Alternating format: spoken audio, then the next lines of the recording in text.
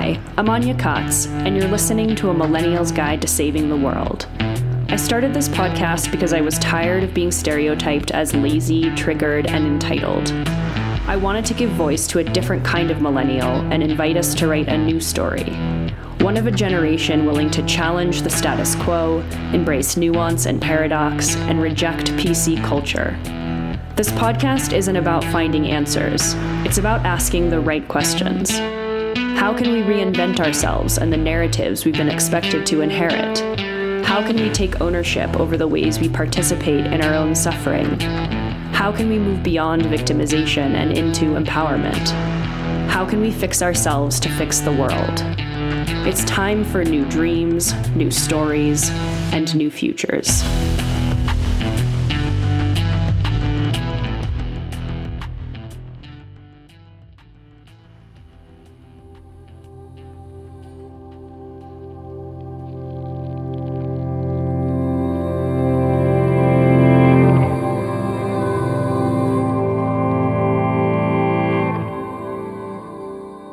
On June 21st, the sun moved into the tropical sign of Cancer, marking the summer solstice in the northern hemisphere and the winter solstice in the southern hemisphere. The solstice occurs when the Earth's 23.45-degree tilted rotational axis dips the northern hemisphere toward the sun, bathing it in more sunlight than any other day of the year. At the same time, for those below the equator, June 21st marks the shortest day of the year, the winter solstice. The specific nature of the Earth's axis has long been considered by scientists to be one of the possible explanations as to why our planet is capable of sustaining life. Other planets have a tilted axis too. Some are hardly noticeable, like Mercury's, while others are more drastic, like Uranus's, which causes the planet to lean on its side at almost 90 degrees. Some planets, like Mars, have an axis similar to Earth's, but lack the gravitational pull of a moon like ours to ensure the tilt remains steady and constant over time. Without the tilt, we wouldn't have the seasons, and without the moon, the seasons wouldn't be consistent. The consistency of the cycle is what sustains life as we know it. Of course, just because the cycle is consistent doesn't mean each of us experiences it in the same way. After all, right now in the northern hemisphere, it's the middle of summer, while in the southern hemisphere, it's the middle of winter.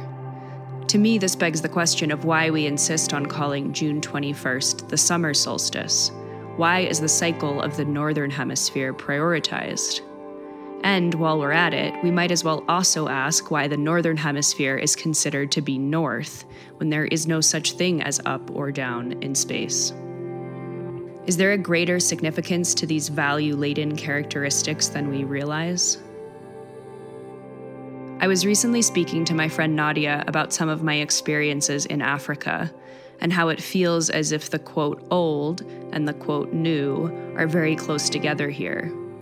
Native, indigenous ways of living are rubbing right up against modern civilization, and the shift from one to the other is palpable in a way I've never experienced before. Driving down the streets of Dar es Salaam in Tanzania, I felt an unrelenting urge to jump out of the taxi, wave my hands at everyone walking down the street, and yell, "Stop! You're going the wrong direction. I promise you don't want what's at the end of this path." Nadia reflected on a similar experience she had living alongside the indigenous Bribri people in Costa Rica.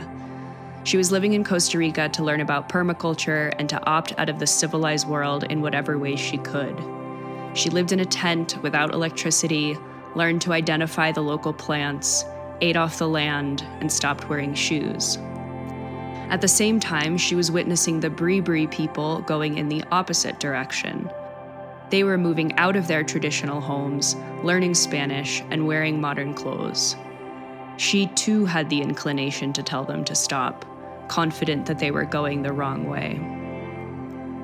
"It's like we were crossing," Nadia explained. She was opting out of civilization as they were opting in, and their paths just happened to be crossing at the specific point in time and space, like some sort of historical equinox. Cycles exist far beyond those of the moon, planets, and seasons. They exist within storytelling, ecology, biology, and psychology, and each cycle occurs along its own unique timeline. Whether it's Joseph Campbell's hero's journey, the 28-day menstrual cycle, the 27.5 million year cycle of geological changes on Earth, or the multi-layered biochemical cycles of fermentation, compost, oxygen, and water, we all exist within many different interwoven and interconnected cycles. I've spent a lot of time thinking, writing, and talking about how I don't think modern civilization has been beneficial, and I still firmly believe this to be true. Agriculture, resource accumulation, private property, many forms of technology, capitalism, and hierarchical power structures have destroyed the ecological balance of our planet and provoked overpopulation, widespread disease, loneliness, unhappiness, multiple forms of inequality, etc. While there are undeniably some modern conveniences I won't deny that I enjoy, hot baths, comfortable beds, books, education, and access to healthcare, just to name a few, I've often claimed that I would trade all of it to go back to the basics of hunting, gathering, living off the land, and belonging to a small, egalitarian tribe. However, this trip to Africa made me realize that I've been a bit pompous and naive about the importance and relevance of my own cyclical timeline, and the assumptions that I've made as a result. For example, upon learning about the eviction of the Maasai from the Ngorongoro conservation area, my knee-jerk outrage quickly led to confusion and some uncomfortable consideration when I met a Maasai man, who you'll hear on the podcast soon, speak about his first-hand experience of the negative aspects of his own culture, especially as it relates to overpopulation and overgrazing. My confusion continued to grow as I researched the prevalence of female circumcision and cattle raiding among the Maasai, the lack of sustainability of ritualistic predator killing within a population that has almost tripled in the last 30 years, and the practice of cattle accumulation as a means to demonstrate wealth and status, even within a tribe generally considered to be nomadic pastoralists, presumably uninterested in the value structures of modern civilization. If a Maasai girl came to me and said she'd rather get an education than be forced into female circumcision and an arranged marriage at age 12, would I really advise her to forego the modern education she desires in exchange for her indigenous culture's traditional values?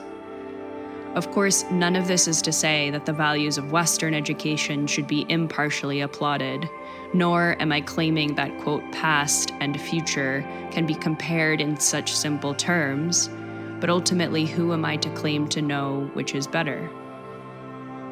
Eventually, I started to ask myself why I assumed I had the right to tell anyone that they were going the wrong direction. Was it fair for me to romanticize the, quote, past, while simultaneously judging others for romanticizing the future? What even is the past or the future?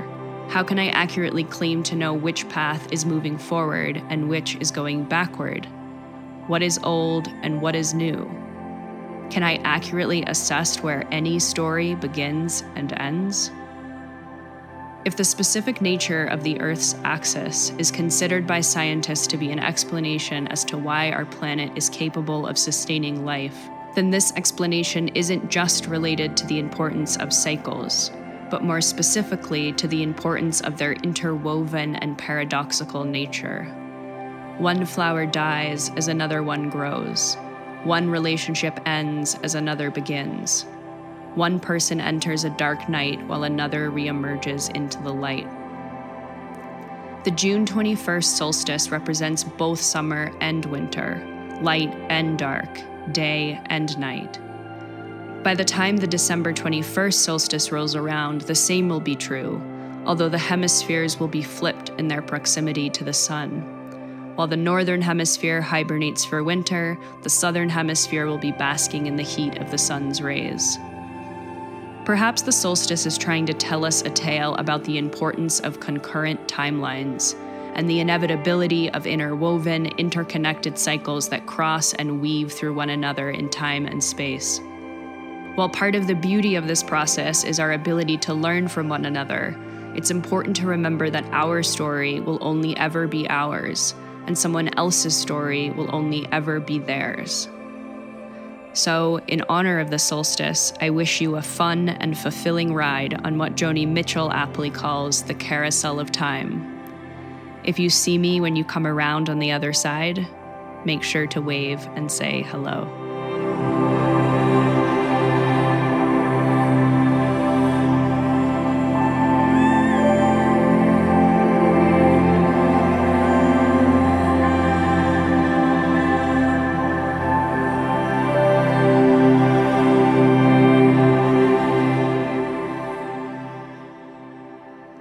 So on that note, hello to all of you.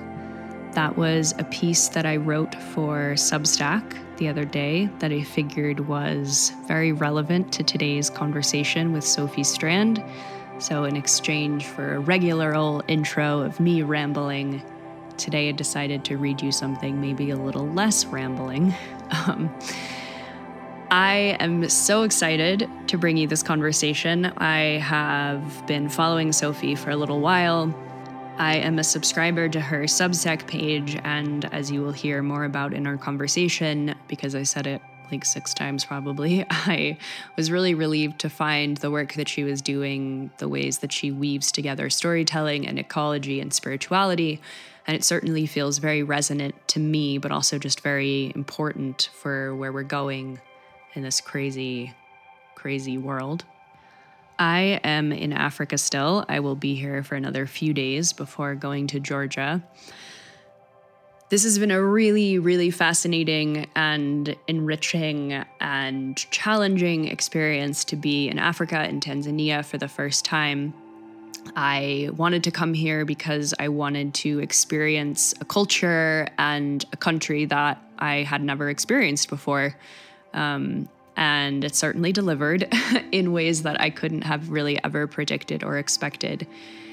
And I'm just trying to sort of like sit with my experiences and my thoughts a little bit before just spewing a bunch of unorganized things into the universe. It's also partially why I wanted to like read you the piece that I wrote, because I felt like it was organized and succinct in a way that my thoughts and emotions are still not at the moment.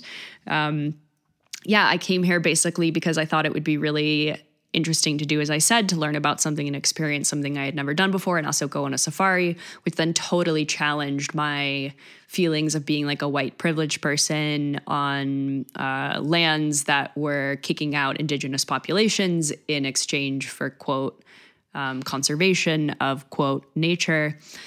And then I feel like I was challenged once again by talking to people who actually live here and getting their perspectives, as opposed to the kind of like white westernized perspectives that we project onto the rest of the world. So the next episode that you'll hear is actually with our safari guide, who is raised Maasai, and he's technically half Maasai, but he was raised in that culture, and he had a lot of interesting things to share. So I will be talking a lot more about that, I'm sure, especially in the next episode, about my experiences once they settle a bit more. But for now, in honor of this conversation that you're about to hear, and just because it's all I can really succinctly talk about at the moment in regard to my experience, I've just been thinking a lot about stories and my story versus someone else's story, and the ways in which we tend to project our own experience, our own value structures onto others. And we do this because I think oftentimes we think it's for the best. Like we think we're protecting people or helping people.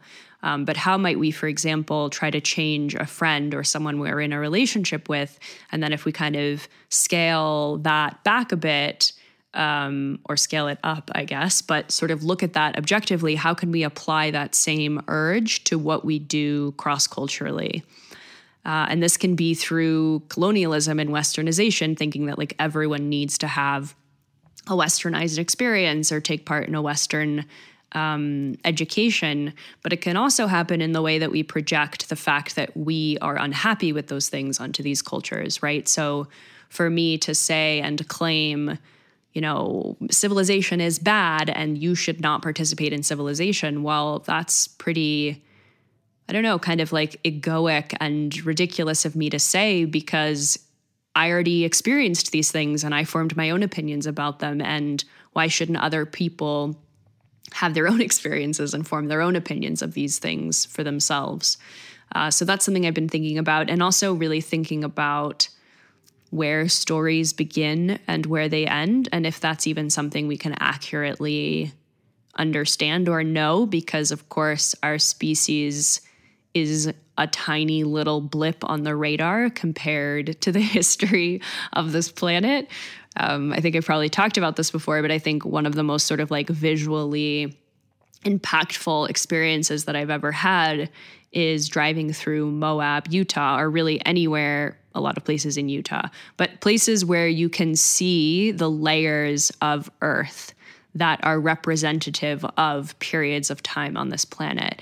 And these layers of Earth, you know, these cliffs are, and the erosion, it's massive, right? So you're looking at something that's so far above you, and of course extends so far below you.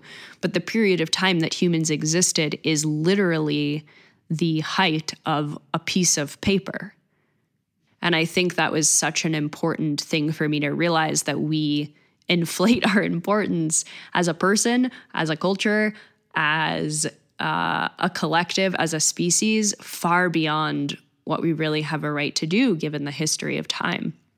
If you would like to get access to more of my writing, like what I read at the beginning of this show, you can do so on Substack. It is free to anybody who wants to sign up. If you would like to sign up for a paid subscription, you are, of course, very welcome, and I would appreciate that. I didn't want to put content behind a paywall or put access to this community behind a paywall as I did previously with Patreon, because I wanted everyone to be able to have access to the same things. I'm going to be bringing back the book club, a lot of the things that we did on Patreon, but I just wanted more people to have access to it. So it is free. However, if you have the means to donate, please see that your donation is not in exchange for writing or in exchange for the perks I offer on Substack or on the podcast, but just for the project overall, right? So if you find this content valuable, the podcast episodes, the writing I put on Substack, the community spaces that I create, you can see that your donation and your subscription is going toward that. I always intend to keep this podcast ad-free and sponsorship-free. I want nothing to do with any of that, but of course I do still need to make money. This is the major project that I have in my life. So if you have the means to participate financially, I appreciate it. Of course, I appreciate your participation in whatever way that works for you, whether that's a paid subscription, a free subscription, just spending your time here with me, sharing a podcast with friends, sharing it on social media, leaving me a review on iTunes. I always forget to ask for that too. Those are really helpful. They're super easy to do. If you listen to the podcast on Apple Podcasts, you can go leave some stars in a review. It takes like 2 seconds. You can just say, this podcast is awesome, or this podcast is not awesome, or whatever you're thinking at any time. Normally when I reach out to guests, they will frequently go to Apple Podcasts to see how many people have reviewed it or have left stars. It's not always like in perfect correlation with the amount of people that listen to the podcast or how much people like it.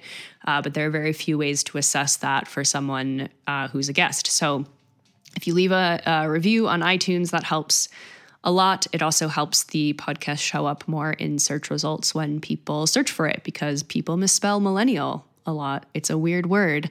And unless the podcast is well reviewed and well starred, rated, etc., it's more difficult to find. So I appreciate you.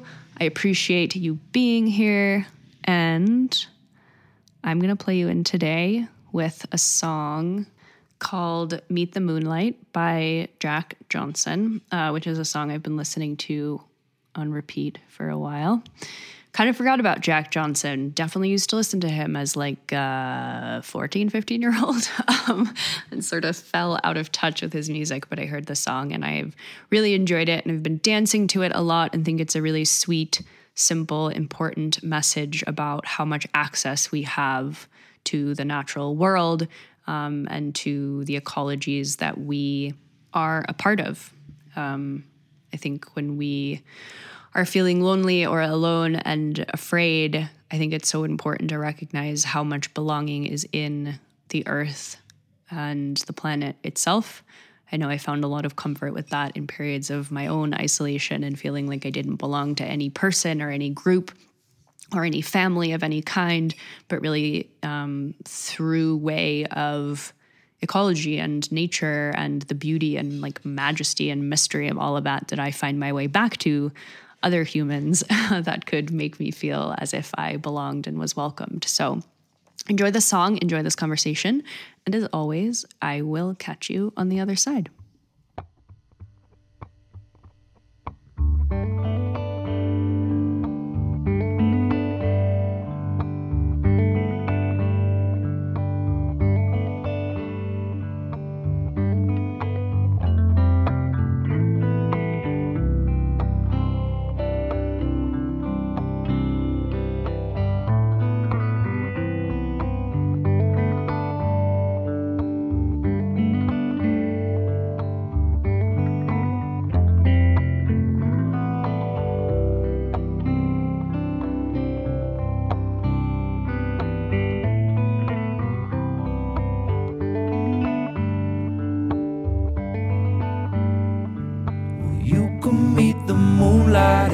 Not you really want it. It's waiting in your own backyard. You can make the flame meet the kindling, make the fire. Don't let anybody say it's too hard.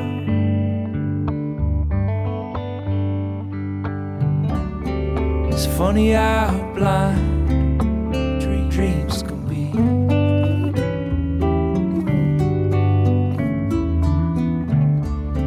It seems like they look off too far.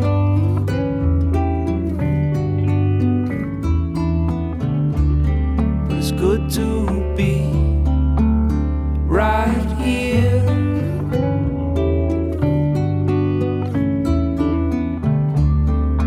Good not to miss too many chances to follow love.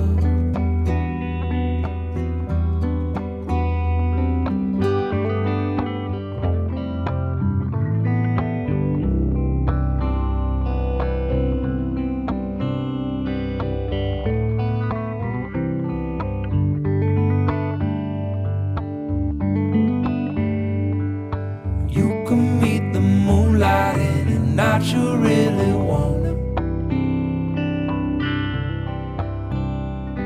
It's waiting in your own backyard. You can make the flame meet the kindling, make the fire. Well, don't let anybody say it's too hard.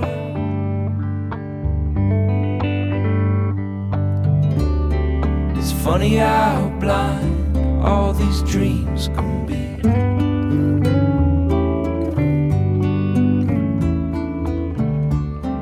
It seems like they look off too far.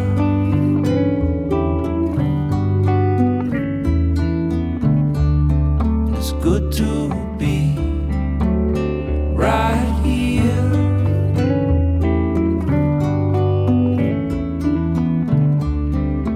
Good not to miss too many chances to follow love.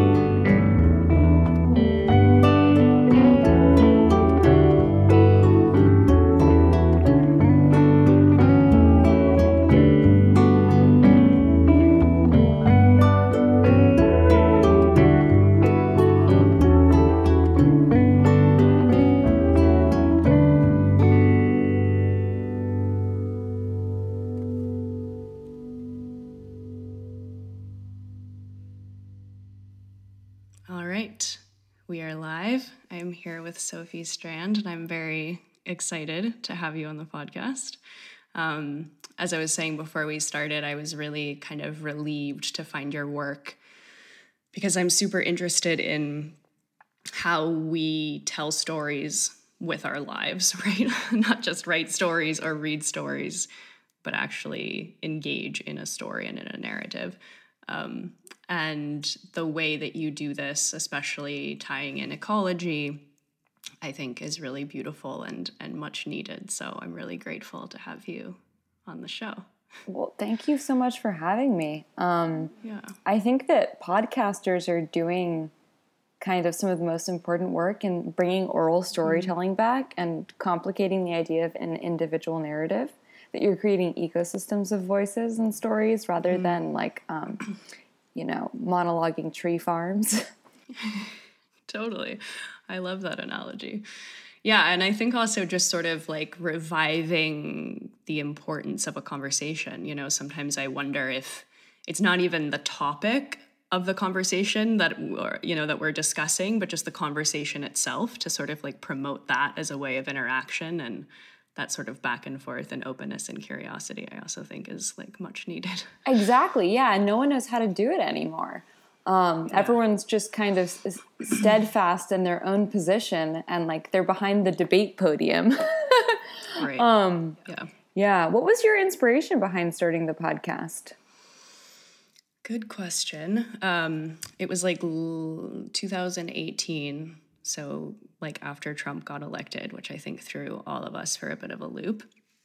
And simultaneous to that, I had just gotten divorced at age 28 and sort of was asking myself, like, who am I and what am I doing with my life? And really restarted everything from the ground up as far as my career and my relationships and the way I engaged in relationships. And it was also when the Me Too movement was starting and a lot of like ideological identitarian movements. And I consider myself extremely liberal, and yet I felt alienated from a lot of like woke ideology that I didn't think was encouraging as much conversation that's needed for these very complex topics. So I spent a lot of time being sort of like angry that I wasn't hearing these conversations, or I wasn't hearing nuanced opinions, until I just decided, well, maybe I'm supposed to be having them myself. So I'll just start a podcast. And yeah, it was honestly a big part of it too, was having been ashamed of being a millennial my whole life, because of the reputation that we've gotten. And like, I didn't feel like I was those stereotypes. And so I wanted to tell a different story about my generation, but also like encourage my generation to think in maybe some more complex, nuanced ways. Well, I appreciate that nuance. Yeah. As a millennial who has also struggled against that container. Yeah, for sure. So I'd love to hear if you remember or can sort of pinpoint a moment.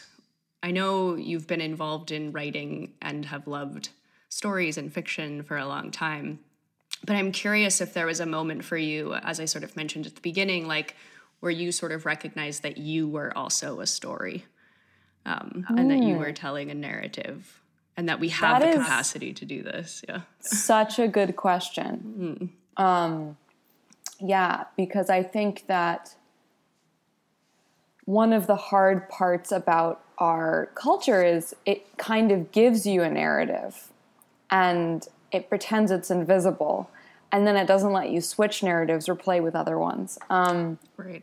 I think the moment I realized I was in a story was when one story ended. And it ended abruptly. And I had no idea how to navigate the new story. And I could see that I was... So I was raised by writers with a love of writing, both fiction, nonfiction. And, they read aloud to me. We had books around. I was encouraged to create stories in many different ways growing up. And I was a survivor of childhood abuse, but I didn't talk about it, didn't process it, kept it a secret from my family, and also didn't acknowledge it as part of my story, as being perhaps like the ground of a lot of things. Yeah. And so I lived a story kind of naively of being a young, healthy kid growing up with creative parents who were a little poor, but like culturally rich, in, a woodsy town with a lot of funky friends. And then when I was 16, I fell dramatically ill. And I didn't just fall ill, I fell out of a story. And the dissonance of trying to keep living the story that didn't work anymore brought me into awareness that I had been living the story that actually was remarkably incompatible with me. And it was incredibly, I think of hermit crabs, and how they don't actually produce their shells. They steal other snail shells. Yeah. And when they grow too big, they exit their shell and they look for a new one. But usually they arrive at a shell that's not quite the right size, so they wait there. And what happens is it's called a vacancy chain. So a bunch of different hermit crabs line up and then all mutually exchange shells so that they all have the right sized one. Yeah. And I think I experienced this moment of being like that hermit crab, like waiting for the right shell, not knowing what size it was going to be, not knowing where it was. And I think COVID has been that for me too. It's been, I had a long-term partnership and we were engaged and we were set to we'd been living together for years, set to get married, and everything fell apart like 2 weeks before COVID. So I'm definitely like back in that place where I feel the dissonance between like one story ending and the other perhaps going to happen, but I'm not going to be the author of it. I'm going to have to like step into it. Right. Yeah, which I guess begs the question, which is a question I wanted to ask you about, like, are we in control of our stories? And not just our personal stories, but also our collective stories, right? Like, I know your writing and the ways you explore things are often like trying to re-explore existing stories and existing myths. So I'm curious, I feel like it's a debate I have a lot with people, whether, if we all change ourselves, can we actually make a difference? And like, do we have control over the future? And, or is there something greater that we're participating in that we may not have total control over? Thank you. I think that I have a bunch of different ways in. One, I think we're living on scales that are not suited to a human lifetime. A lot of conservation ecology is incredibly hubristic in that it's attempting to manage ecosystems with like a human lifetime span when the like trophic waves and species migrations are happening at like an incredibly slow rate. I mean, I oftentimes say to people that, if you actually understand evolution, you realize that evolutionary adaptations happen so slowly that our bodies are like the photonegative of ecosystems that no longer even exist. Right. Our bodies are adapted for ecosystems that are extinct. That's how slow these stories happen and that we are interactive with. And I think perhaps the thing that I'm always trying to complicate in my own understanding is I think that there is free will. And I do believe in a kind of Rupert Sheldrakean like morphic resonance, which is that like the more something happens, the more likely it is to happen, the easier it is to happen. So that the more people start having complex conversations, start interrupting cultural narratives, the easier it will be for those narratives to be problematized and to change. So I do really believe that conversations like this matter in like a kind of like molecular patterned way. Like they change the molecular pattern. But I also think that we're in a very complex, illegible collaboration with the world and with a polytemporal world and multi-species world. And that, every time we breathe in, we are molecularly reconstituting ourselves with the microbiome around us, with the pheromones, with the funk, with the sensory communications of other beings. So we're in collaboration. I think there are stories that are happening that we don't know we're participating in. Like, I think for me, I had this. Did you watch Game of Thrones? A little bit, not the whole thing. Okay, maybe no, I'm not going to go there. But there's a moment in that series where a character has been very odd the whole time, and you think it's just kind of a cute thing, and then you realize that this very particular oddity about him was suited for this one moment, that his whole being was about keying him to being a participant in a story that he's not the main character in. And I think a lot about us is, the thing I want to problematize is not that we can't participate in the story, but that we're the main character. And I had this moment where I'd had these woodchucks arriving to me in these increasingly strange ways in my life. And I was like, what does this mean? What does woodchuck lineage mean? Like, can I look up things about them scientifically and mythically? Like, why are they approaching me all the time? And then I was driving home in the middle of this wild storm on the highway from seeing a friend, and there was a woodchuck trapped in the divider, and it was never going to be able to get across. And without thinking, I put the car in park, ran through speeding cars, and went like this, and the woodchuck jumped into my arms, and I ran across and threw it into the woods, and I was like, okay. And then I was like, that was dumb. And some lady yelled at me out of her car. She was like, you're crazy. And I realized, I was like, what if my whole life that I think is so important because I'm inside of it, was actually about that moment? What if that was the main event of my life, was me saving this woodchuck? I think all these things I'm doing are important, but everything in my life was just preparing me for that moment. So, and that's a joke, but I also think that sometimes we have to think maybe I'm a side character who's supposed to do this one very specific thing. And I wonder if to me, that idea, and I think I've thought of this as well, and maybe we can talk a little bit about why you feel so inspired to sort of tell these stories through an ecological lens. Because I think there's something about, of course, being a part of something or not being the main character, which might at first for people seem threatening or diminishing of their ego and importance. And to me, I find it quite comforting, actually.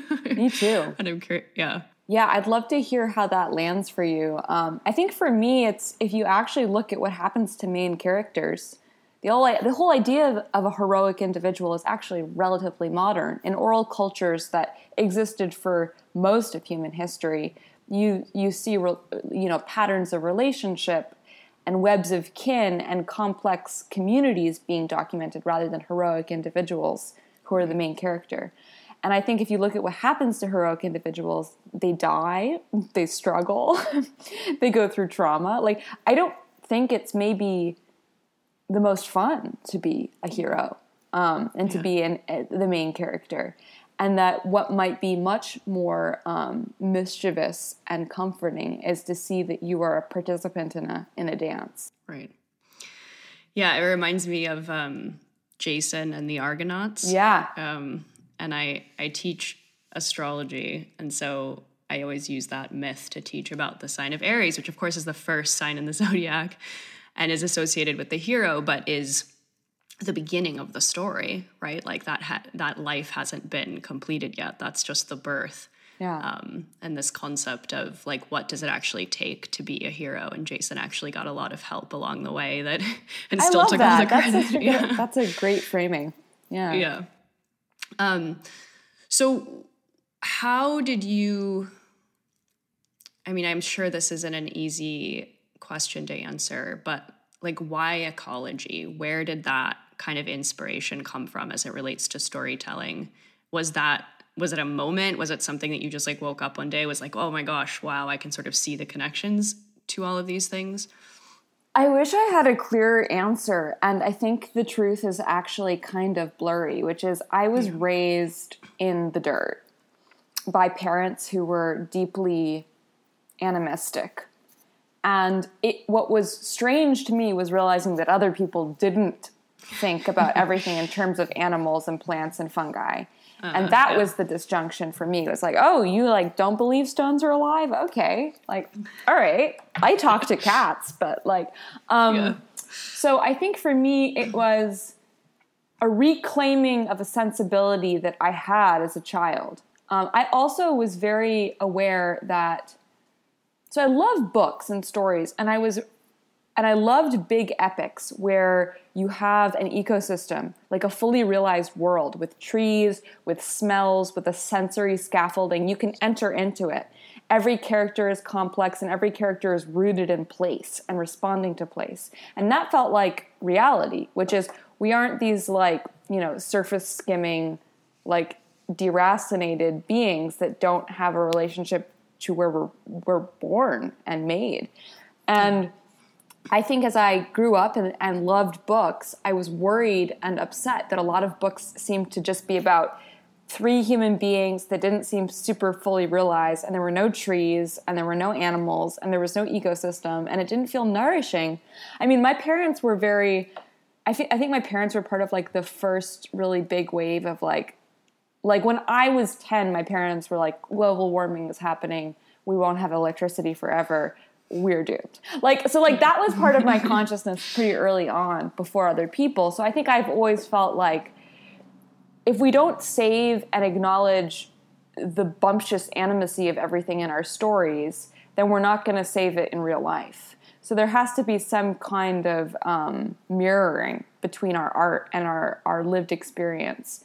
So I've always wanted to queer storytelling with bigger archetypes.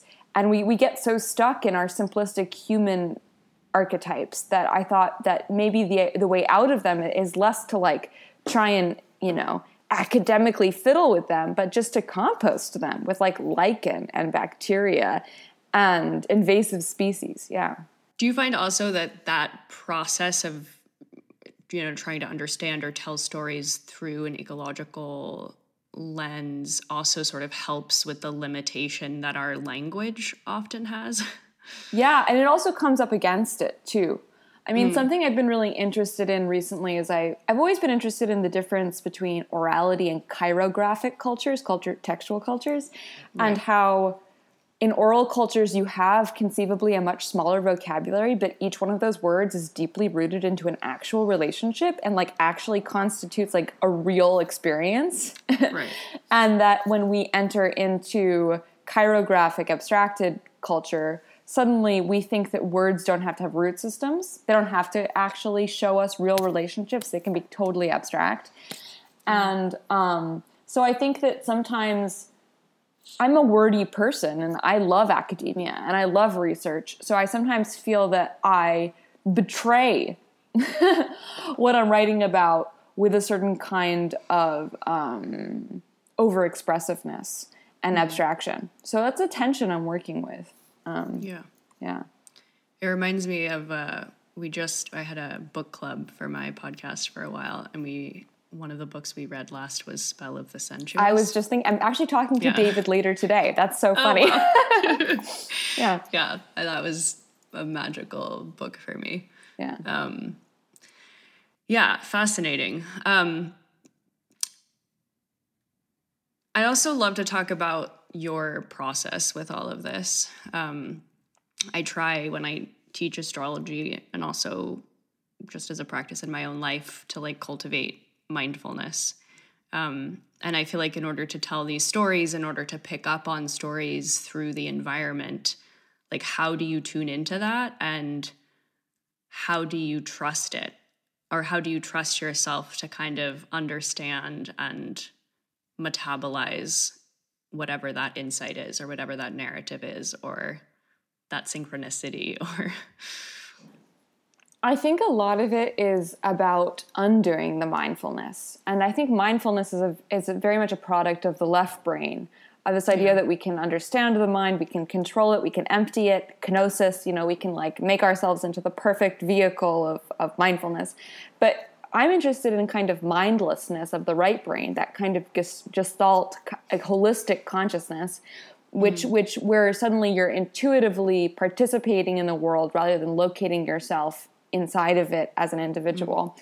Yeah. And the thing I've been trying to feel into explaining is how do we listen with our whole bodies? And how do we come into courtship with the world? And I think it's less about trusting that intuition. It's more about saying like, we have been ignoring our lover for a long time. So coming back into a relationship with them is not going to be this easy experience. It involves playfulness and mischief and courting. And it involves question asking. Humans are very good at taking and extracting and not very good at asking questions. And I love that in myth and fairy tales, questions are often what solve problems. That, in Wolfram von Eschenbach's Parsifal, he only gets the Grail when he knows how to turn to the wounded king and say, "What ails thee, Grandpa?" And it's that moment when he steps out of his own story and his own monomaniacal dependency on the propulsion of his own narrative and asks for another story that he opens up the possibility of getting the Grail. And so what I'm trying to encourage people to do is less to trust that they're getting the right answers, but more to trust that they're opening up a vein of communication whereby their questions loop them into relationship. Yeah, and also just being patient that the answer will likely not come when you expect it to, Yeah. or it will come, and this is another thing, is it will come in your body. Like, it will come as a rumble in your stomach, as like a smell that you always get or always notice. It will come it's using your body as an instrument and not necessarily as like a voice in using human language. Yeah. So speaking of bodies, I've also had a very long history, as I know you have, with illness. And spent a lot of my life trying to solve the problem and supplement away the problem and tried every diet. And I think I read something that you wrote recently about high sensitivity, which I definitely absolutely have. And I find it really problematic, actually, that we even have that term, highly sensitive, because to me it's isn't that human and natural? But as far as when you're saying you feel the answer in your body or receive it in your body, how can we participate in the sort of greater ecological, environmental narrative, listening for things? It doesn't require our bodies necessarily be, quote, healthy. Oh, no. And in fact, I think we live in a time where every ecology is disabled. So the people who may understand how to come into relationship with those ecologies best are the disabled, the neurodivergent, the people with PTSD and trauma, the highly sensitive. Our rivers know what it's like to not be able to reach the ocean, to not be able to accomplish the things that they're supposed to be able to accomplish. And I actually think that people who are forced outside of the cultural narrative of progress and wellness, that defamiliarization helps them actually to see and empathize with other beings that are struggling right now. For me, very particularly, it took a long time to get a diagnosis, but the underlying root of all my issues is connective tissue disease. And it was this amazing moment where I was like, okay, this condition has no cure and no solid treatment plan, but I'm fascinated with fungi and loved them, and they are the connective tissue of the soil. And we don't include them in conservation efforts. We don't acknowledge that they're part of one of the major kingdoms of the world and taught plants how to have root systems. Maybe I can wed my healing to a more than human being.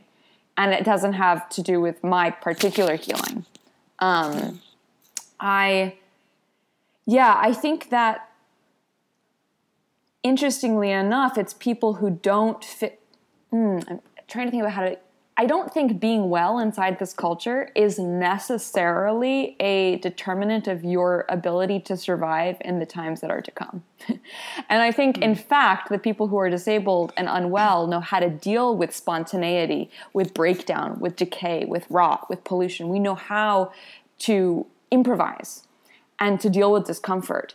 And it's to those people we need to look to ask for how to deal with escalating chaos and unpredictability. I want to ask, though, would you welcome me into your experience with this? Because I'm just always looking for companions in this process. Yeah. Well, I've been whatever you would call I've have some sort of sickness. Yeah, I know. It's like, problem of the body. What umbrella term? I mean, that's what I'm, at this point, Yeah. I'm like, what diagnosis even works? Yeah. Yeah.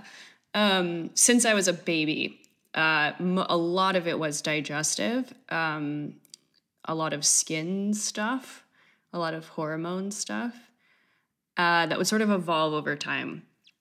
And it definitely was very tightly also wound in my like emotional and psychological state at the time. So in retrospect, the times in my life where I was not in a relationship that served me or not living my life in a way that felt authentic and aligned, the symptoms were worse. Which is not to say that they were not there when things were good, but there was definitely an undeniable correlation. And I think it just really came to a head in my 20s. I sort of changed my diet in my late teens, and my problems kind of got a little better, but not totally better. And so I would just continue to restrict myself and work out harder and eat fewer foods. And and interestingly, when I decided to get divorced, I also simultaneously, in retrospect, stupidly, I decided to go on like a parasite cleanse because this was my latest and greatest idea of what was wrong with me. And I feel like this has happened, I'm sure you've had this experience where like my body is physically going through a process that my psychology and my mental, emotional body is going through as well. So I was like purging my old self, purging the stories that didn't align. But yeah, I got really, really sick, and it was frustrating to me then because that whole idea of like, okay, but wait, I just got divorced. I'm living the life I'm supposed to be living, or at least on the way. And in that moment, I got the most sick I had ever been. I had like acne. You can't even call it acne really. It was just like cystic welts all over my face. Digestive system was totally messed up. I wasn't getting my period, just like hormonal nightmare.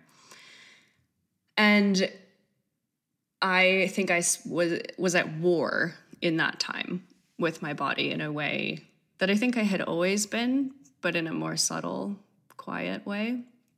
And at this point, it was just like anger and frustration, which over the course of 2 years, when I thought like, okay, like my face might never get better. I might be like this forever. I at some point shifted from being at war to my body to being like at peace with it, and then ultimately being grateful for that level of illness. And it was in this period of time I moved to a cabin in Topanga, California, and basically spent like 2 years in isolation because I was so mortified of going outside. And it's when I found like a total spiritual practice in nature. And I was like, okay, well, I might not ever have friends or ever go outside, but as long as I can be in nature, I'll be okay. And yeah, I think really like recognized in that moment too, that a lot of the way I was treating my body, the way I was disregarding my body for so long, was not appropriate for my level of sensitivity and my nervous system and the way that I need to interact with the world. So yeah, I mean, I look back now in my life and it's really interesting because like as a kid, I would like have a fit every time I had to have a transition, like from home to school or school to home. It's just everything was like overstimulation, and I definitely need a lot of quiet time and peace and not being in cities. And so anyway, I feel like that was a very meandering answer to your question. It's really helpful and also really intense. Really intense, especially because I feel like I'm coming out of 2 years of isolation post breakup from relationship, and have also felt kind of like, can I ever be seen again by the world? So that, thank you for the light on the other side. Yeah, there definitely is one. And I felt, I don't know, I'm curious too how spirituality has woven into all of this for you. because I didn't really ever consider myself a spiritual person. And I also take a lot of issue with like the way I think spirituality is defined and practiced by a lot of people. Yeah. So I am interested to hear how does like nature and ecology weave into threads of spirituality for you? Yeah, I think if I have any kind of practice, it's animism, but it's an animism that really rejects the homogenizing universalism of like appropriating indigenous cultures, pretending they were all the same. You know, I believe in an animism of chaotic difference, that, you know, I'm serving the general aliveness, but that serving of the general aliveness doesn't necessarily mean that I'm going to be okay.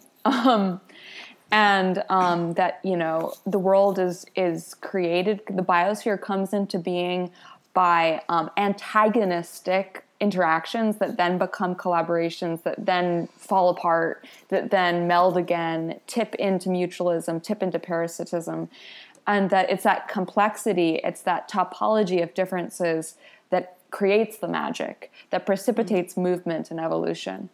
And so, and as someone who's dealt with trauma and things that are hard to explain morally within a very simplistic religious dogma, I need this world where, you know, it's multi-perspectival. It's like, you know, from one species perspective, something is good. From another's, it's the end of the world. That's the apocalypse. Yeah. And so it's that multi-perspectival animism is what cushions my ability to not become existentially like defeated.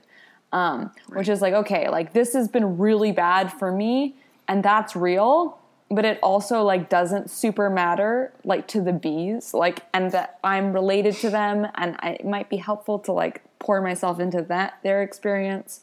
I was lucky. My parents are scholars of religion and the history of religion. Mm-hmm. My dad is an ex-Buddhist monk and he ran a Buddhist magazine for a long time.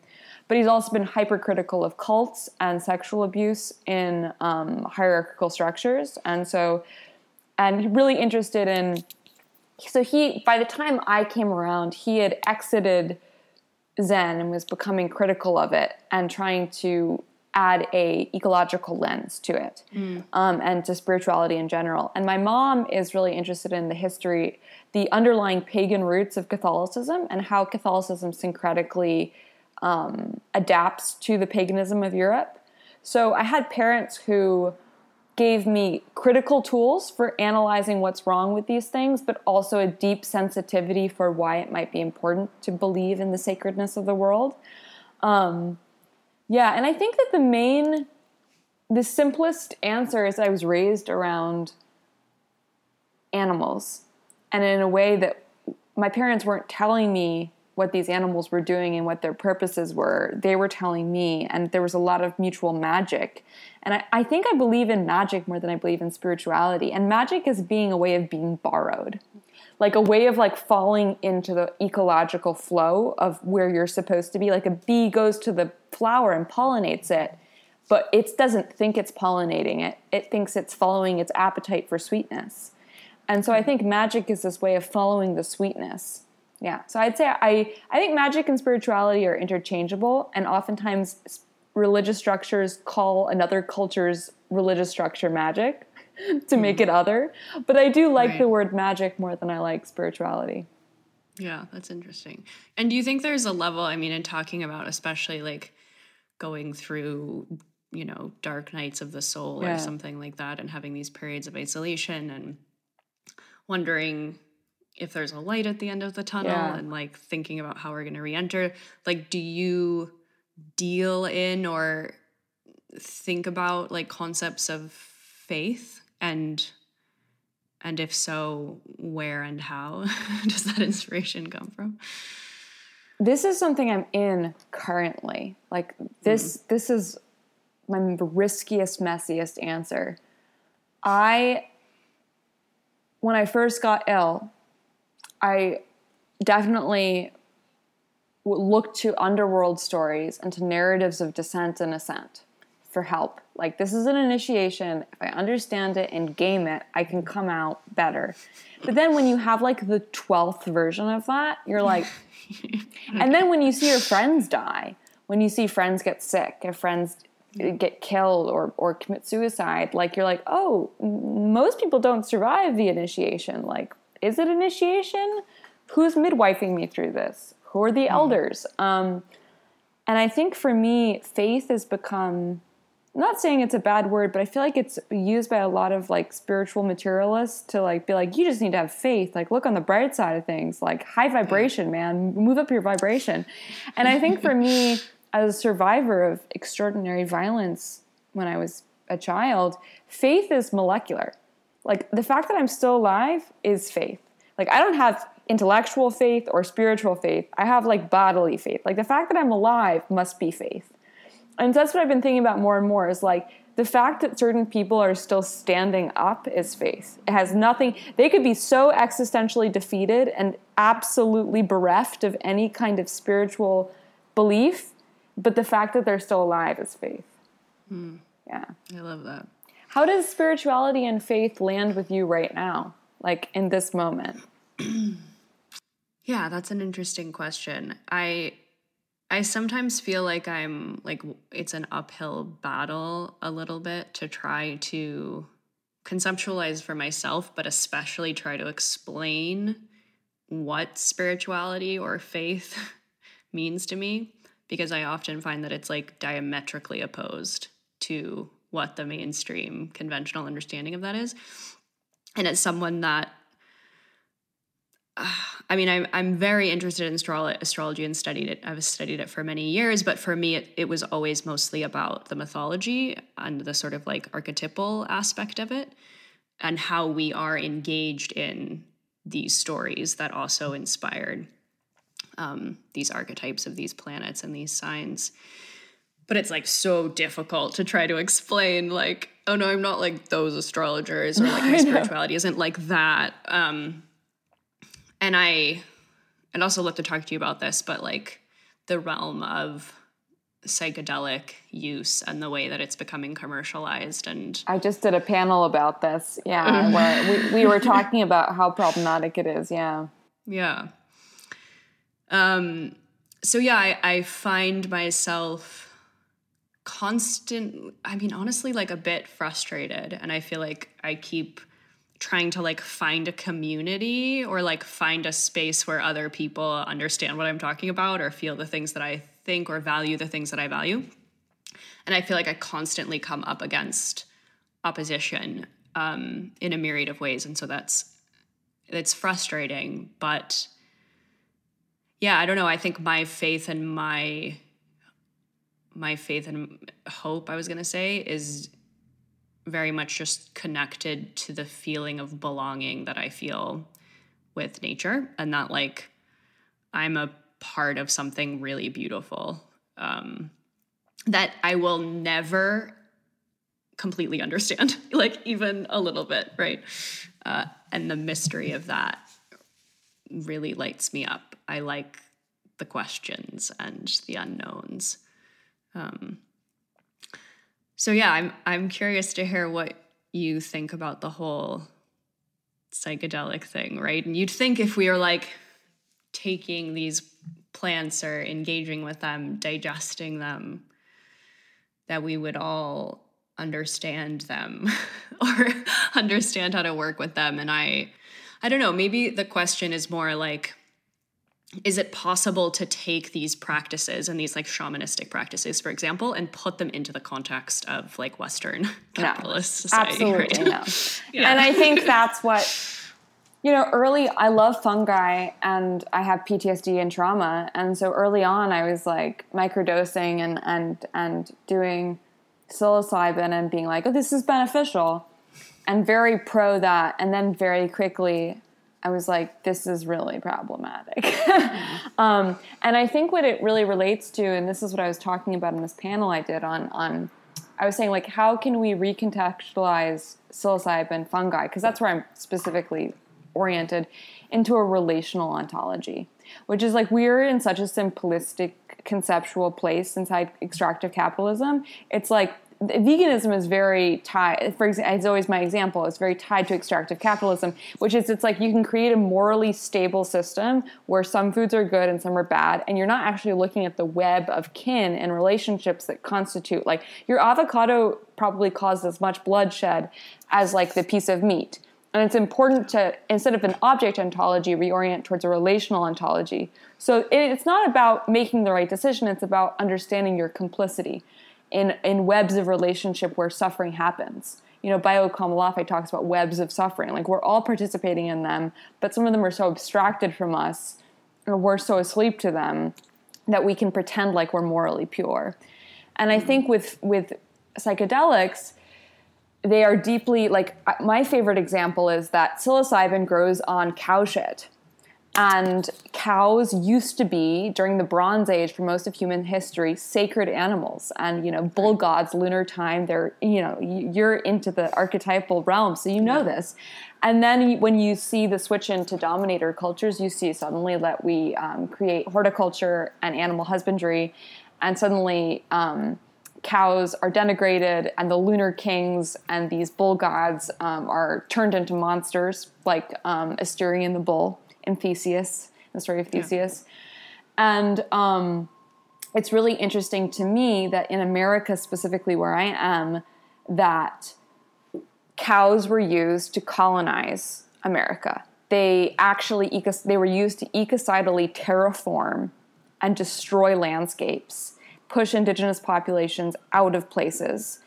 And then they're also the most abused creatures in America, that we harm them, and that that harm actually perpetuates and creates the chemical reality of global warming.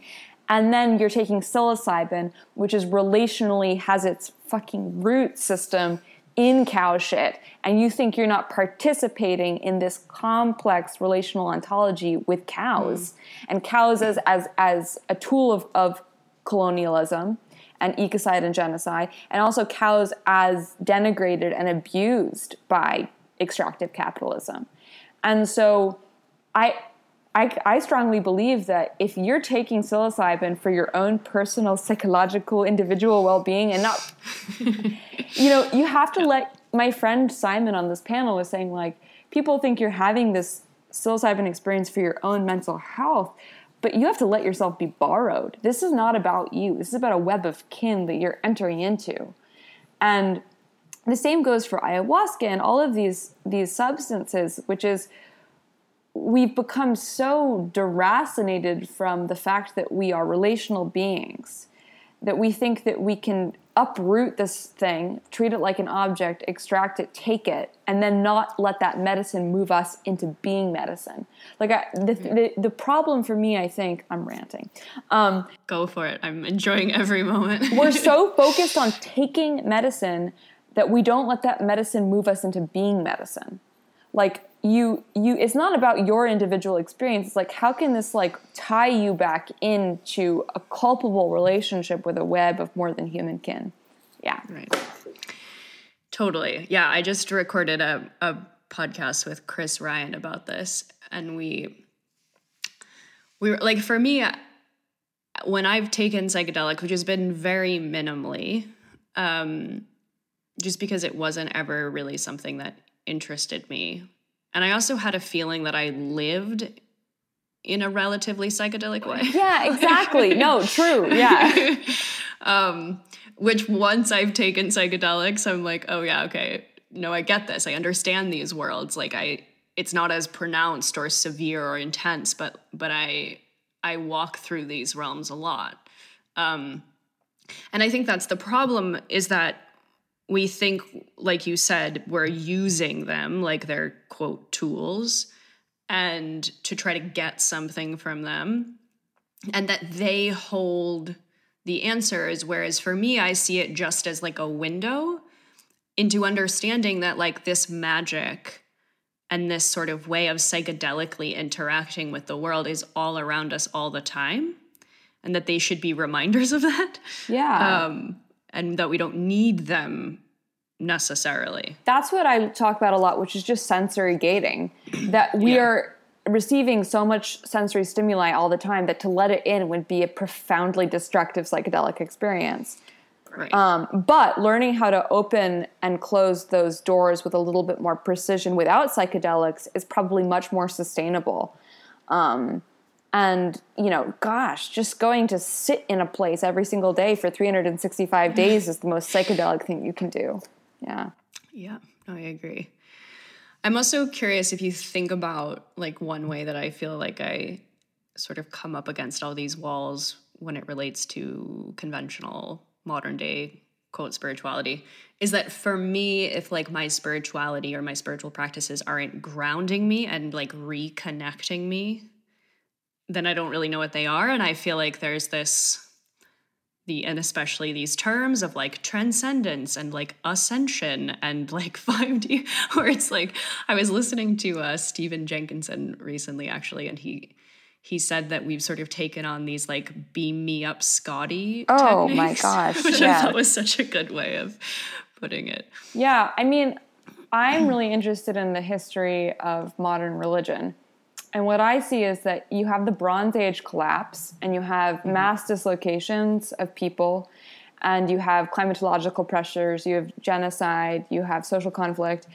And what you see coming out of those moments is Platonic philosophy and mind and matter as a split. And for me, it's symptomatic of a cultural body experiencing trauma, which is when you are traumatized, you often dissociate to survive. So the culture dissociates from this physical experience of repeated generational trauma. But unfortunately, that disassociation gets articulated as theology and culture that then gets passed down again and again and again.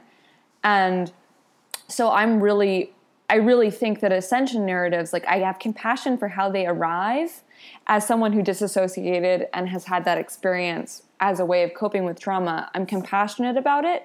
But it needs to be tied back into a cycle. Like, I think also, like, a lot of people are like, ascent is bad, descent is good. And that also just rearticulates the binaristic thinking, which is I'm much more interested in, like, for me, I think use spores as the example, which is, so they're underground fungal systems, mycelial systems that connect orchids and plants and trees and constitute soil.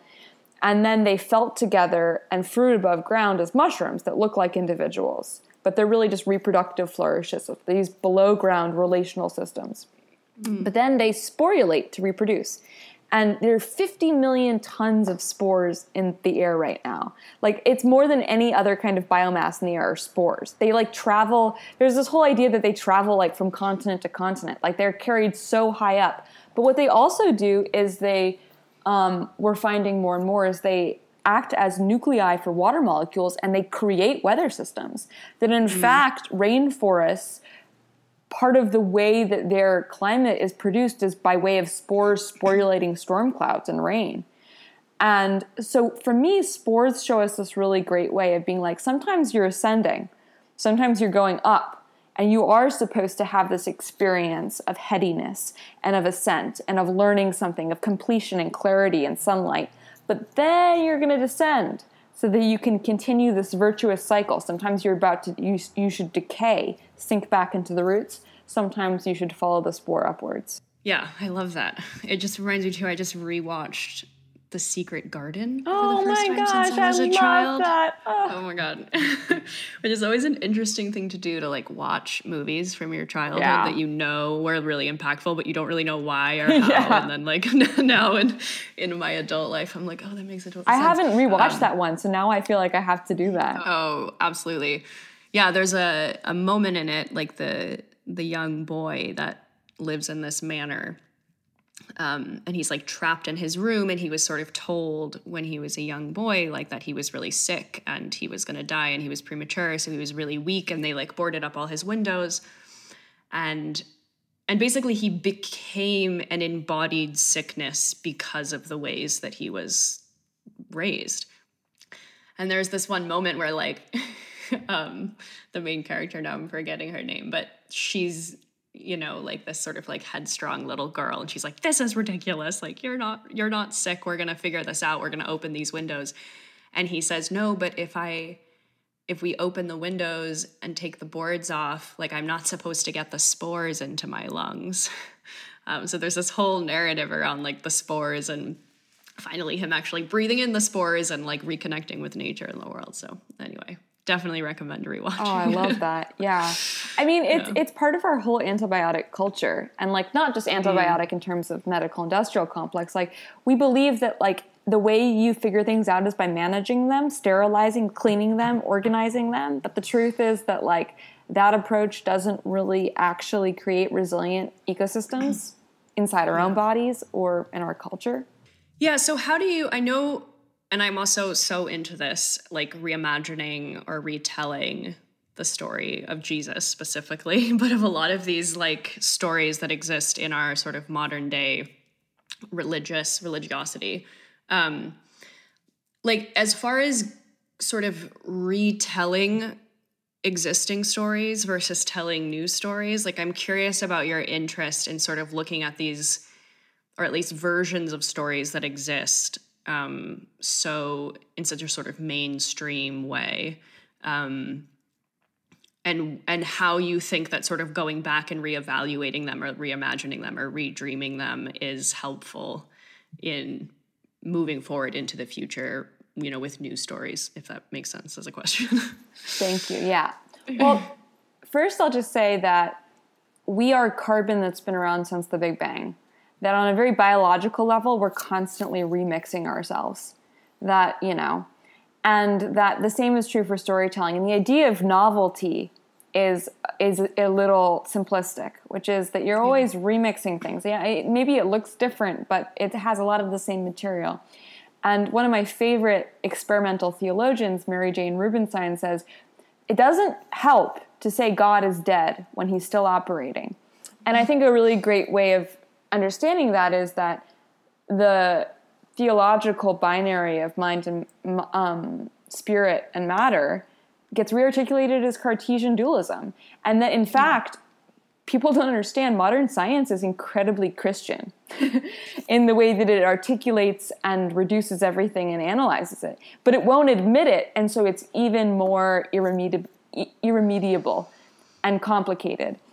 So for me, what seems important about a lot of these myths that are driving progress and domination is looking at how they have been deracinated from their original ecologies and misinterpreted by patriarchy and then used to create violence.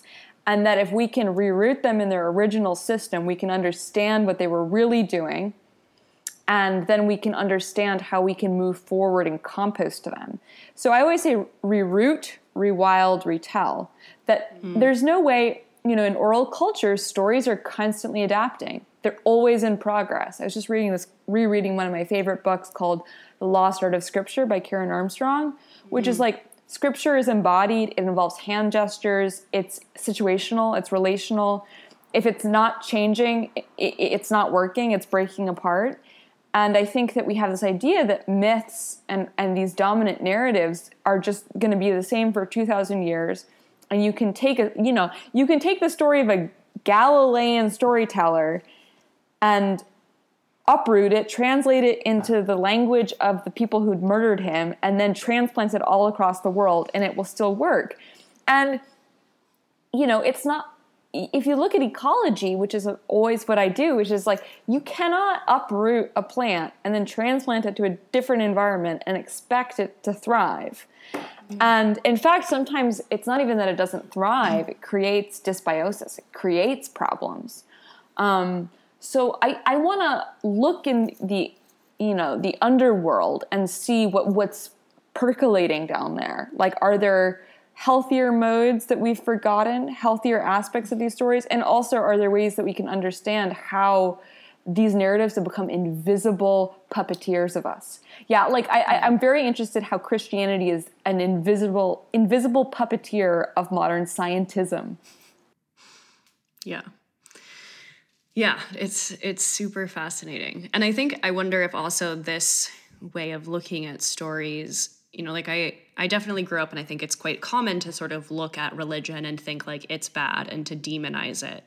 And it was so helpful and comforting to me to recognize it's not like the Bible necessarily or the stories necessarily that are bad. It's the way the stories are told and the people that are telling the stories and what the motives are, intentional or not, and how sort of beautiful it can be to, you know, not just reimagine these stories that exist outside of us, but then also recognize how we are participants in them.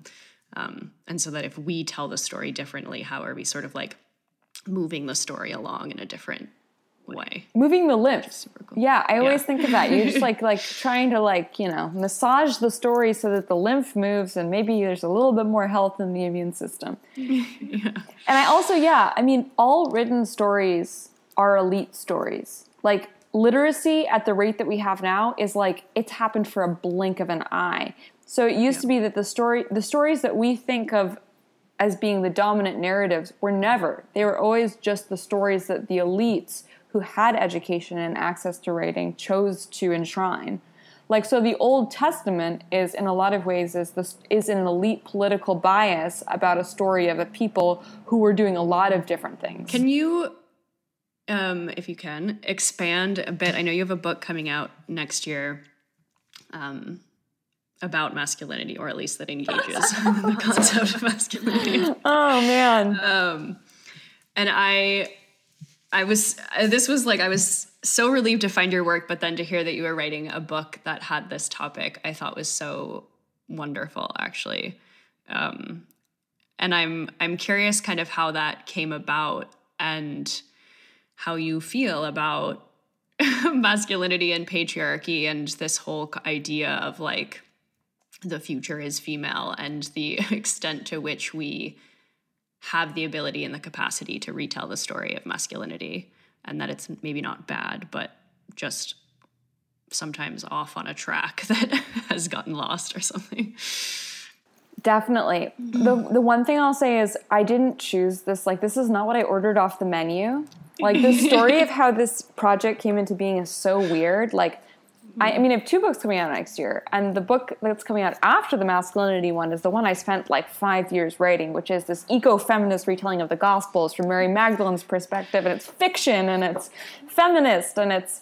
and then that book didn't sell, and quarantine happened, and I was super sick and despondent, and I started posting these experimental essays about myths of the masculine online. And suddenly I'd written a book in 3 weeks and it was bought. Like, so it's also, there's an element of just being like, what happened? Like, I didn't order this. Like, and it also is so controversial that I don't know if I would have like necessarily chosen to do this. Like, gosh, the masculinity is such a triggering quote unquote subject. But what I really feel deeply is that the problem, these conversations about masculinity get really simplistic and unhelpful because they conflate patriarchy with masculinity. But they're not the same thing. Patriarchy is one very bad masculine story that I use the idea of narrative dysbiosis, which is when you take too many antibiotics, it doesn't just kill off the bad stuff in your gut, it kills off everything. And then when there's too much real estate open, a monologuing pathogen can take over. And normally, that pathogen is kept at bay by a lot of other healthy microbes. And the answer to this issue of narrative dysbiosis is not to take another antibiotic, but to take a probiotic, to take a lot of different microbes to help manage this narrative pathogen. So I think of toxic masculinity and patriarchy as being like candida in your gut, like yeast. And trying to kill it off is only going to exacerbate the problem. What I'm trying to do is add a biodiversity of other stories to keep it in check. And I think that a lot of men are drawn to figures I find really problematic, not because they're dumb or ill-informed. They just haven't been given many options. And that was a way, like, I was very angry for a long time at men because I saw that a lot of violence had been done to me at the hands of men. And then I was like, this isn't changing the story at all. I have to look at this in a different way, a probiotic way. And I think that what has seemed very juicy and sexy and fun is that pretty recently, in terms of the grand scheme of human hominid history, there were a lot of different masculine archetypes. You know, we have vegetal gods, we have fermentation gods, we have trans gods, like visibly, you know, people don't understand that Aphrodite like had a dick and breasts, mostly in their interpretation, like very mutable. You know, Aphrodite could be called like an early masculine archetype. And I think that this book is my attempt to look at all of these forgotten, suppressed archetypes and saying like, okay, it's not about destroying the hero and the king and the warrior, but it's about offering more and seeing that if we offer more, people might make better decisions about the kind of masculinity they're enacting in their life. Yeah, for sure. And I mean, and also the fact that I think masculinity is, of course, a part of the greater ecology. And so the more we try to alienate it or push it away or call it toxic, I mean, first of all, we're projecting shadow in a way that's unhealthy, but I feel like we're also obviously doing this on a personal level. Like, what is it that we're expelling from our own, you know, our own soul and our own story and identity when we're not integrating the healthy forms of masculinity, which of course there are many. Yeah, and I also think it's another way of trying to always locate yourself on the side of moral purity. Like, rather than saying like, I'm so much more interested in implicating anthropocentrism than I am in masculinity. Like, human centrism is destroying this earth, and paired with extractive capitalism, and saying that it's just masculinity somehow I can pretend that I'm removed from the hyper object of extractive capitalism. Yeah, that makes sense. I'm curious too, like how you conceptualize and understand home and belonging. I think it's something we all struggle with quite a bit. But I wonder if for you and your sort of connection to nature and ecology, if you've been able to understand that or actually feel like you belong to something that, you know, has existed for so much time and isn't necessarily co-opted or has an ancient story within it, I guess, that you can locate and feel into. I mean, I have two different sides of the coin. One is that I think we're so focused on guru culture and teachers and outsourcing our intuition.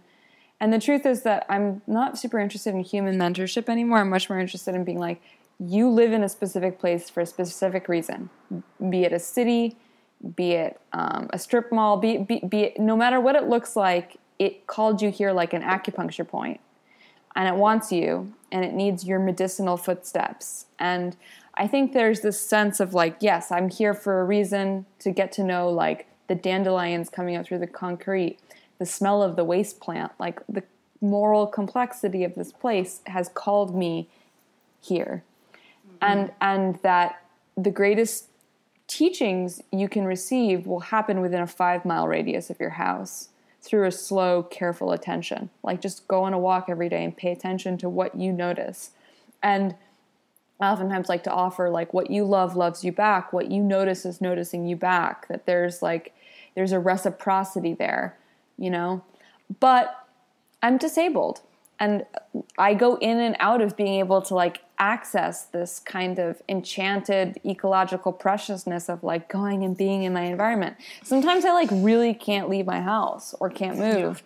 Yeah. And so I think the other side of the coin for me is something I've been thinking about, which is, like, disabled ecologies and the self as disabled ecology, which is sometimes if you can't move and you can't walk, you can think about the ancient eukaryotes that melded to make the complex nucleated cells that make your body. You know, the viral incursion that taught human beings how to develop the syntrophoblasts layer of the uterus. You know, a viral incursion creates placental births.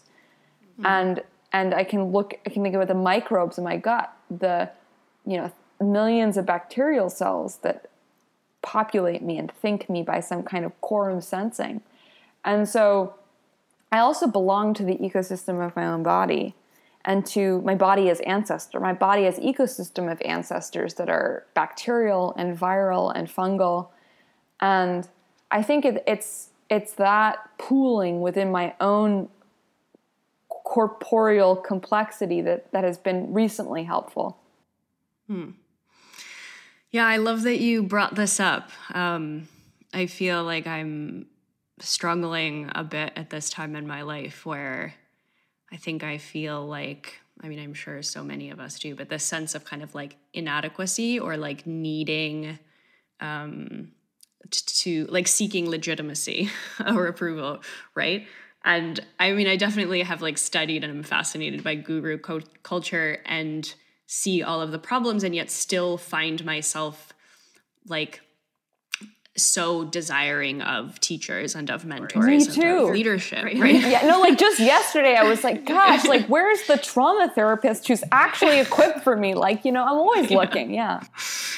Yeah, and it's frustrating because I think especially in the past 6 months or so, I feel like I've had these experiences that have been sort of like throwing me back on myself, and being like, maybe that isn't actually the best route. Not that you shouldn't have teachers or mentors or learn from anyone, but how might you be disregarding the knowledge you have, or the knowledge that you can absorb through tuning into, nature in your body, which has been so miraculous and really fulfilling. And I just wonder, I don't know, like as young women in the world, if we are just consistently like questioning our own ability in that respect. I think so. And I mean, gosh, I will not name names, but yesterday I had one of those experiences where there's like a male hero of yours who you've learned so much from, and then you actually interact with them, and it's like so bad that you're like, what? Like, does this? And yes, I think one of the complex experiences I'm having is, okay, I'm not going to throw out my experience with your work. Your work was really meaningful to me, but I'm going to see that my interpretation of your work is better than your impetus behind it, perhaps, or your moral character. And I think that women in particular have this experience of having heroes that then betray them again and again. What does that mean? I mean, gosh, the past year, like, it's so interesting. Like, this work about the masculine has both like showed me like men who stepped up who are just like the most amazing, interesting people. And I'm just like, yes, there you are. And then it's also, I've seen behind the curtain with some of my biggest heroes who you would never believe they would be this terrible. And you like come up against their behavior and you're like, what is happening? Yeah, 100%. That's exactly what my experience has been. And it's incredibly, I mean, it happened like several times in the course of a very short period of time. And I was like, okay, come on. Like, what is happening right now? But yeah, very interesting too around also like idolizing and like idolatry in general versus just learning. Yeah. And that's the thing is like, I don't have to throw your work out. I learn from everybody, but I'm not going to like enshrine you. Yeah. Yeah. Yeah. I don't know if you've read Inner Gold by Robert A. Johnson, but he speaks about like how we obviously don't just project negative qualities that we're not ready to embody, but also the positive qualities. Yeah. Right. And so he calls like inner gold basically like our own inner God, and that it's totally normal for us to project our gold onto someone else and have them hold our gold for a while until we are ready to embody it. But when we mix the relating, if we know we have someone holding our God, but then also we decide we want to sleep with them or be their best friend, or like we can't mix levels like that.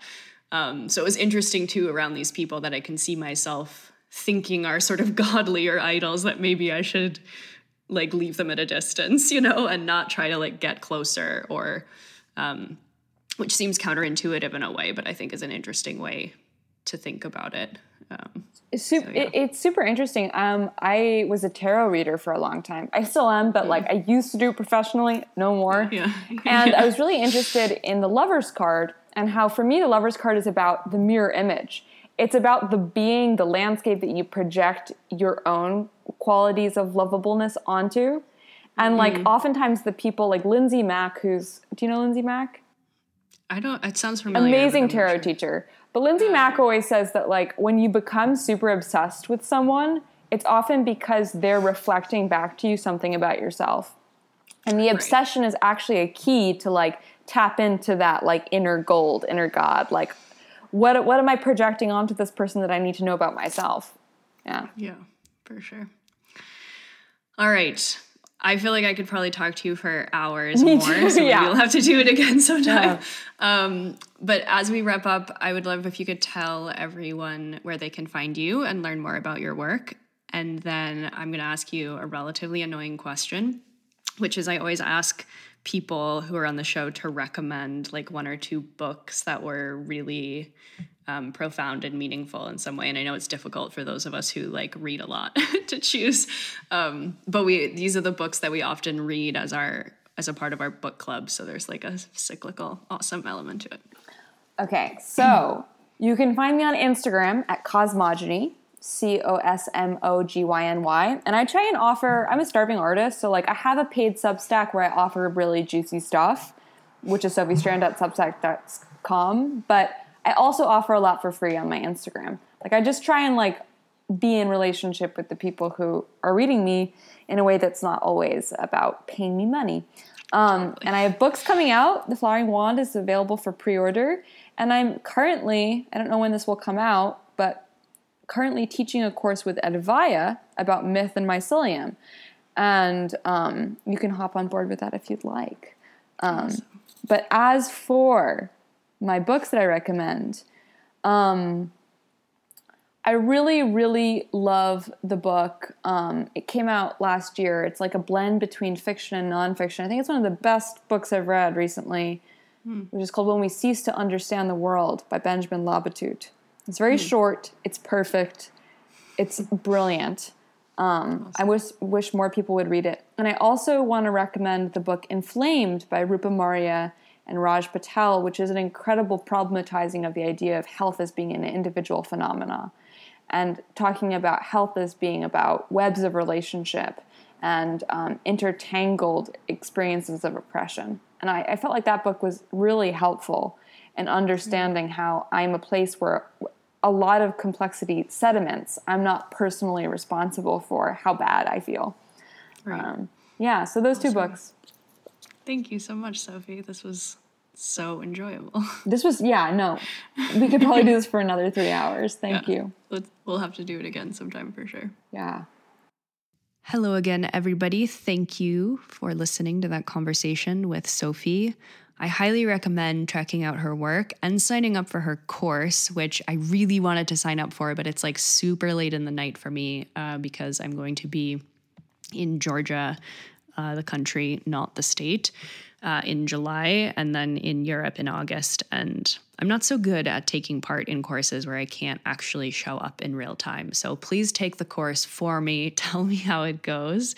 And please support Sophie and check out her work. I'm pretty certain that you will find it as inspiring and meaningful and important as I do. Again, if you would like to support this project being the podcast, but also the writing that I do on Substack. And as I mentioned, I will be bringing back the book club and we'll be doing more workshops. I've just been in a little bit of a period of hibernation, which we'll probably talk a little bit more about at some point. But I've been in a little bit of a period of hibernation, but feel as if I'm emerging out of it. So I'm looking forward to restarting a lot of these community practices that we were doing before when the podcast was on Patreon. But now that it's on Substack, I'm honestly much happier with it.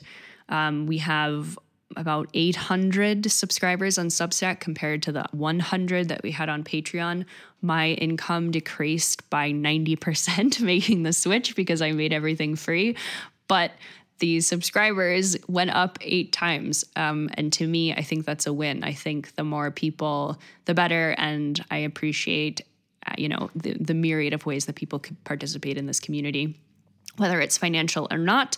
However, if you do find this content valuable and you do have the means to subscribe, it's $5 a month, which is ultimately pretty cheap. And you're not only supporting me, but also helping to subsidize those to get this content who can't afford it. So Anya Katz, ANYAKAATS.substack.com is where you will find all of that. And also you can comment on all of my posts and all of the episodes, which is really cool and a feature that we couldn't do before. So if you like an episode, if you didn't like an episode, if you had some thoughts on an episode, if you want to share something about an episode, now you can comment on it through Substack. Whereas before it just like existed on an app, which it still does. But if you find the post on Substack, you can actually engage, which is really cool. I love to hear what you guys think. I'm going to play you out today with a song called The Dust by Ryan, and I'm not going to say his last name correctly. I think it's French, so it would be Mont Bleu. But I don't know if that's how he pronounces it or not. So the song is called The Dust. As always, you can find all of the songs that I play on this podcast on Spotify. I have a playlist among many other playlists, but this one's called A Millennial's Guide to Saving the World, obviously. So you can find that song, you can find the information about the songs and the episode and all the links to the guests and all that good stuff in the show notes. So enjoy the song. Thank you for being here with me. Even though you're not technically here, you're here energetically. I feel you in the air. And I hope to engage with more of you soon in person and via the interwebs. Sending my love to all of you. Bye.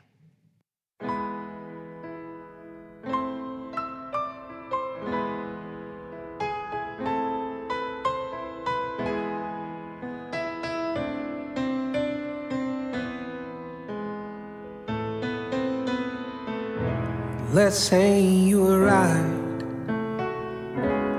every time you fought in your life. And every time your blood ran cold, you were being smiled upon by the moonbeams and the starlight, the dust that went and made up you. And the moon dust you'll go back to. Let's say you were wrong to think that you were ever on your own.